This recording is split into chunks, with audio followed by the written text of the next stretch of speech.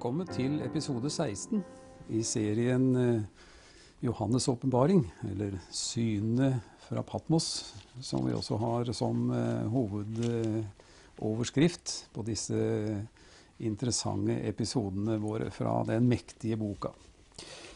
Ja, vi er i slutten av trengselstida, de siste 42 månedene, eller de siste 1260 dagene, om du vil. Bibelen bruker jo forskjellige betegnelser på disse 3,5 år. En tid, tider og en halv tid.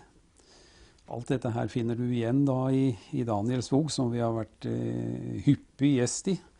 Vi har lest mye fra Daniel kapittel 9, vi har vært i kapittel 2 andre steder.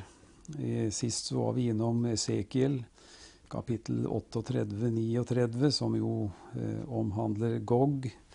Det er mange skikkelser og mange ting som på en måte peker inn mot denne siste 7-årige perioden som Johannes åpenbaring dreier seg om. Og dette er en vredesdom, en kraftig vredesdom, som ikke det har vært maken til, og heller aldri kommer til å bli, som Bibelen også forteller om. Riktig nok blir det en dom, en endelig dom, innenfor den store hvite trone, men den ligger langt fram, og kommer til å arte seg på en helt annen måte enn denne trengselstida. Bibelen sier at det er en trengselstid for Jakob, men også for hedningefolkene. Når det står at det er en trengselstid for Jakob, så henger det sammen med at denne siste 70. åruka, den er spesielt myntet på Israel. Hele disse 70 årukene plasserer Israel i fokus av alle hendelser i verden. Og så vet vi at det er gått 69 av de, og den 70. er den vi er midt inne i nå. Så er vi kommet til det 16. kapittelet, og der står det som overskrift: de 7 englene tømmer de 7 skålene.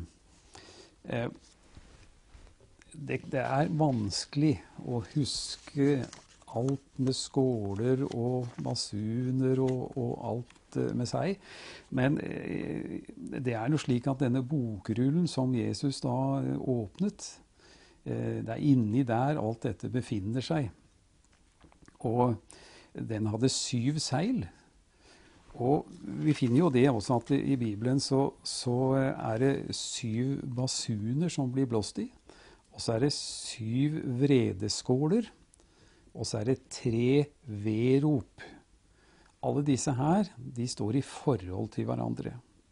Og det åpner jo med disse seilene, men så kan det se ut som at i det 7. seilet, så har det seilet i seg disse 7 basunene. Og for å gjøre det enda mer komplisert, så kan du si at i den 7. basun, så finner vi de 7 vredeskålene. Og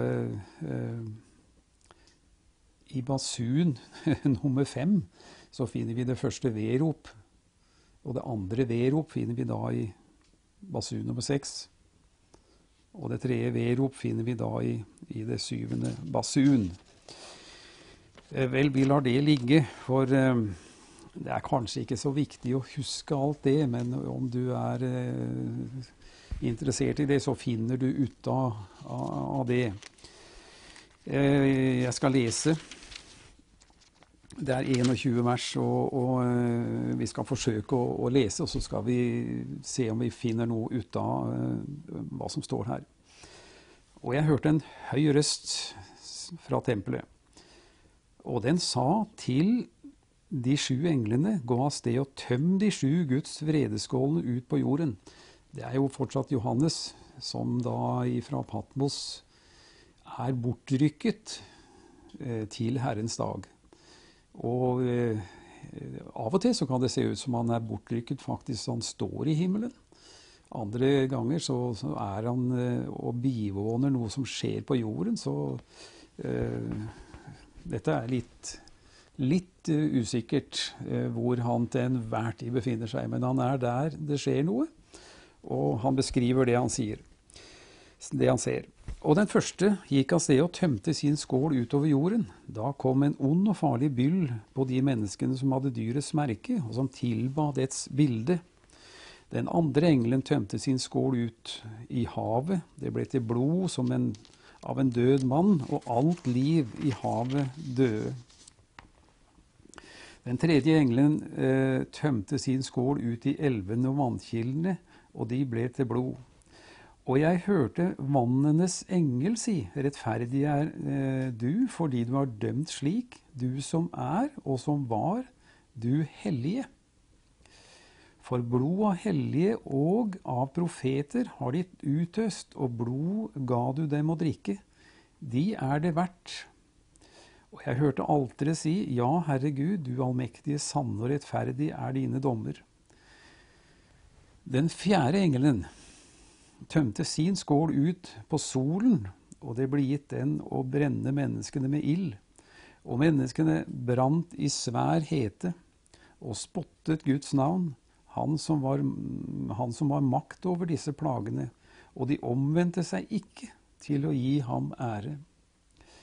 Den femte engelen tømte sin skål utover dyrets trone, og dets rike ble formørket, og de tygget sine tunger i pine. De spottet himmelens Gud for sine piner og for sine byller, men de omvendte seg ikke fra sine gjerninger. Den sjette engelen tømte sin skål ut i den store elven Eufrat, og vannet i den tørket bort for at det skulle ryddes vei for kongene fra østen. Og jeg så at det av dragens munn og av dyrets munn og av den falske profetens munn kom ut 3 urene ånder som lignet padder. Det er djevleånder som gjør tegn. De går ut til kongen i hele verden for å samle dem til krigen på Guds den allmektiges store dag. Se, jeg kommer som en tyv. Salig er den som våker og tar vare på klærne sine, så han ikke skal gå naken, og de skal se hans skam. Og han samlet dem på det stedet som på hebraisk heter Harmageddon. Den 7. engelen tømte sin skål ut i luften, og en veldig røst kom fra tronen i tempelet i himmelen og sa, det er skjedd. Det kom lyn og røster og tordendrønn, og det kom et stort jordskjelv, et slik som ikke har vært fra den tiden menneskene ble til på jorden, et slikt jordskjelv så stort. Den store byen ble delt i 3 deler, og folkenes byer falt i grus, og Babylon den store ble husket for Guds åsyn. Så han skulle gi den begeret med hans strenge vredes vin. Hver en øy vek bort, og fjell ble ikke funnet. Og fra himmelen falt hagl så svære som 100 pund ned på menneskene. Men de spottet Gud for haglets plage, for plagen var meget stor. Her vil vi vel kunne si at vi har et crescendo. Det er nådd en topp nå, og dette er de siste plagene. Og vi skjønner av sammenhengen at mennesket har en helt spesiell evne til å forherde seg. Og dette sier jo Skriften noe om, forherd ikke deres hjerter. Men her ser vi at mennesket forherder seg overfor en allmektig Gud. Uansett hva som skjer, så bøyer de ikke av i det hele tatt. Vi går igjennom litt her igjen, og så skal vi se om vi kan luke ut noe som kan kaste et bilde over den situasjon som er oppstått. Vi ser her at disse 7 englene får beskjed om å tømme vredeskålene ut på jorden. Og den første gikk av sted og tømte sin skål.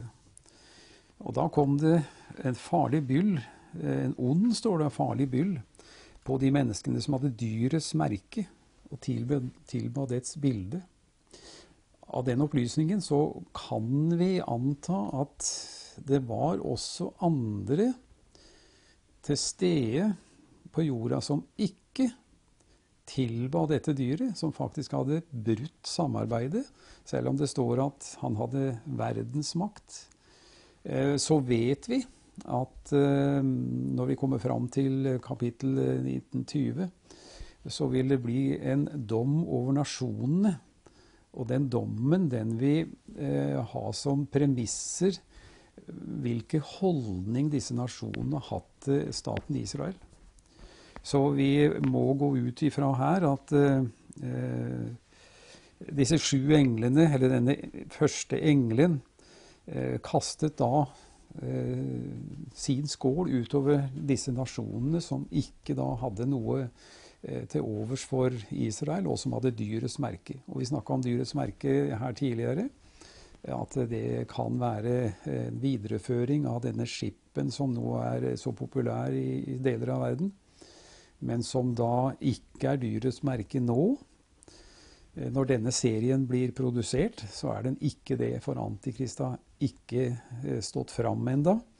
Og jeg tror at først så må menigheten bortrykkes til himmelen, før denne skikkelsen får anledning til å stå fram.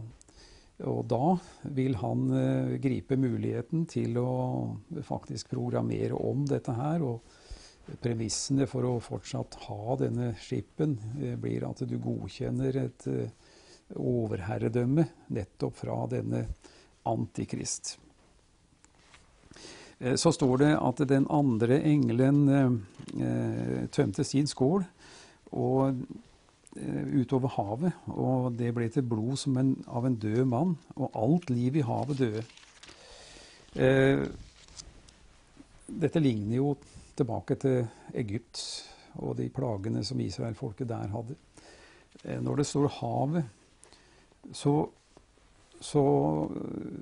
tenker vel jeg kanskje at dette må være allikevel lokalt. For hvis alt liv i havet skulle dø, så ville det være nesten utenkelig. Det kan være Middelhavet. Store deler av dette infernoet kommer til å dreie seg om Midtøsten. Det kommer til å dreie seg om Dødehavet, Rødehavet og Middelhavsområdet.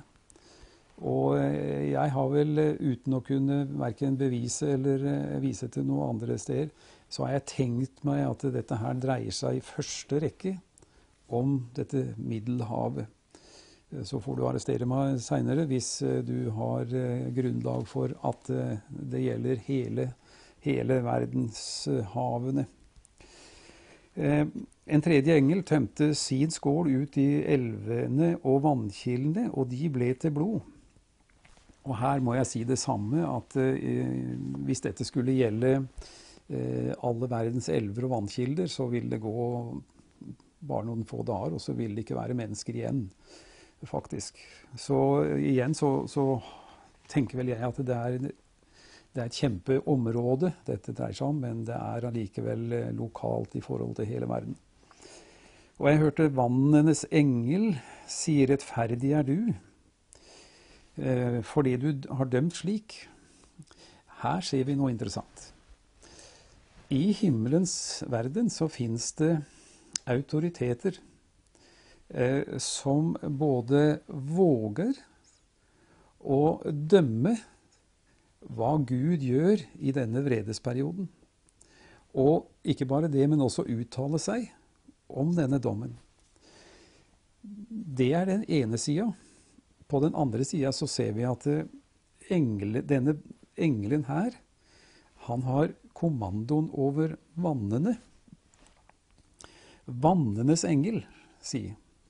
Det høres ut som det er en med stor autoritet. Og igjen så trekker jeg fantasien min litt inn i bildet, og tenker at i himmelen så finnes det et råd, kall det et storting, der det sitter mektige englefyrster og andre som sammen med Gud Fader og Jesus Kristus regjerer over kosmos, over hele dette verdensaltet. Og så sier han videre, for blod av hellige og profeter har de utøst, og blod ga du dem å drikke. De er det verdt. Så denne vredesutmåling, eller straffutmålinga, som vi vel sier i våre samfunn, ut ifra hva som er begått av straff, den finner dette, kall det dette Stortinget, de finner det rettferdig. De finner at det er rett gjort, og dette blir proklamert til Johannes, så han hører det. Og det tror jeg blir også proklamert, så hele den himmelske verden hører at her er det gjort rett, det som er gjort. Og jeg hørte alteret si, ja, Herre Gud, du allmektige, sanne og rettferdig er dine dommer. Så til og med alteret i himmelen har faktisk billedlig talt en uttalerett, hva nå dette egentlig betyr. Den fjerde engelen tømte sin skål utover solen, og det ble gitt å brenne mennesker med ild.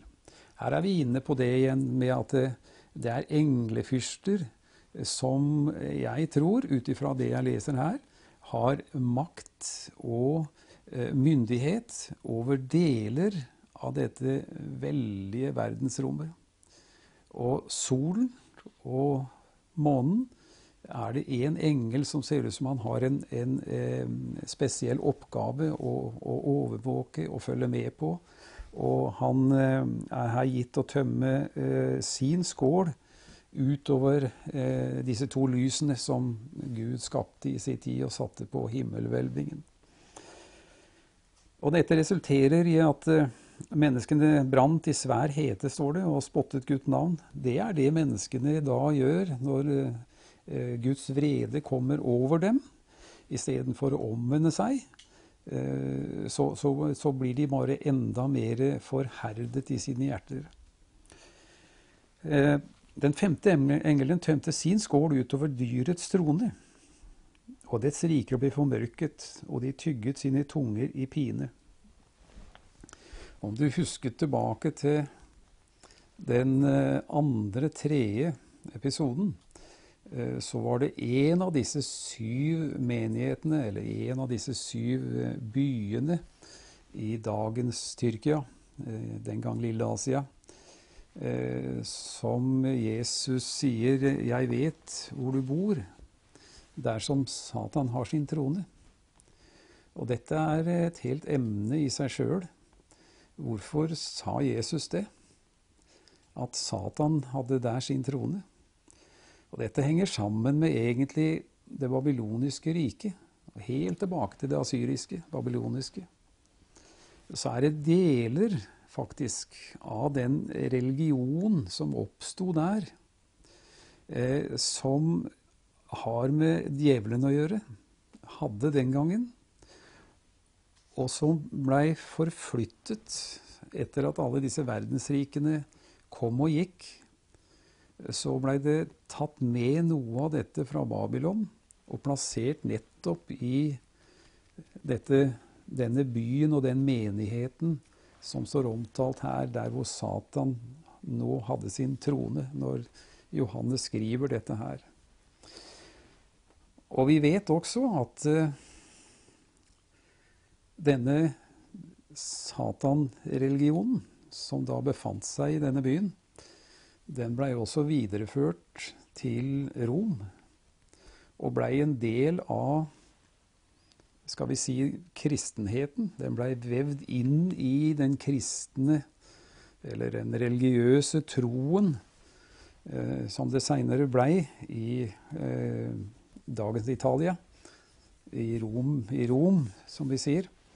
Og dette her kommer vi litt tilbake til i de neste kapitlene.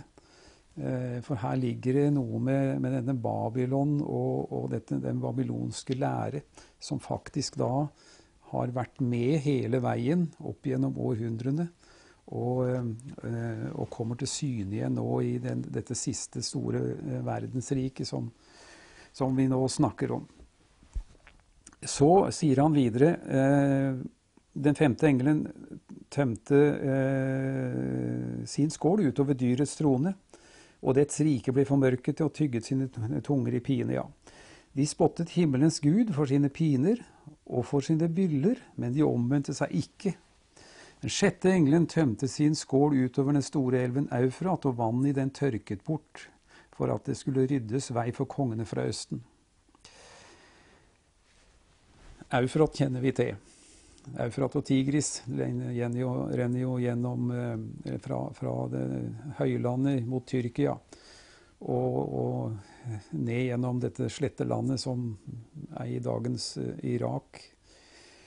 Det er vel de som ser her at det er en symbolikk i dette med å tørke ut Eufrat, for da å åpne for kongene fra østen, som også vil delta i dette Harmageddon-slaget. Det kan se ut som Gud mobiliserer faktisk hele verden, trekker de inn mot denne Harmageddon-sletta, i et siste desperat forsøk fra dems side til å utradere Israel. Og helt på slutten så vil vi se hva som kommer ut av det. Og jeg så, sier han videre, at det fra dragens munn og dyrets munn og den falske profets munn, her har vi dette trekløveret, dyret fra havet, dyret fra jorden, antikrist og den falske profet, og dragen, som jo er en treenighet. Der kom det ut 3 urene ånder som lignet padder. Det var djevleånder som gjør tegn. De går ut til kongene i hele verden for å samle dem til krigen på Guds den allmektige store dag. Her ser vi at midt oppi denne kaotiske tida, rett før Harmageddon-slaget, så finner nå Antikrist ut at han må bruke faktisk sine agenter for å reise rundt og forsøke å vinne, skal vi si, andre herskere, få de over på sin side, så han kan være sikker på at når han setter i gang en krig nå, så har han mulighet for å knekke dette lille landet. Og jeg skal ikke se bort ifra at han også ser muligheten for at han må ta kampen opp mot Gog. Og av den grunn så sender da disse djevleåndene rundt, og disse ambassadører som reiser rundt hele verden for å søke å vinne støtte i nasjonene som kanskje til nå har holdt seg litt i bakgrunnen. Det tror vi faktisk at det er, for disse vil slippe mye enklere på dommens dag når Jesus kommer tilbake. Se, jeg kommer som en tyv, sier han videre. Salig er den som våker og tar vare på klærne sine, så han ikke skal gå naken og de skal se hans skam. Dette tyder jo på at det finnes mennesker, kanskje er de nøytrale, og dette er ikke godt nok egentlig.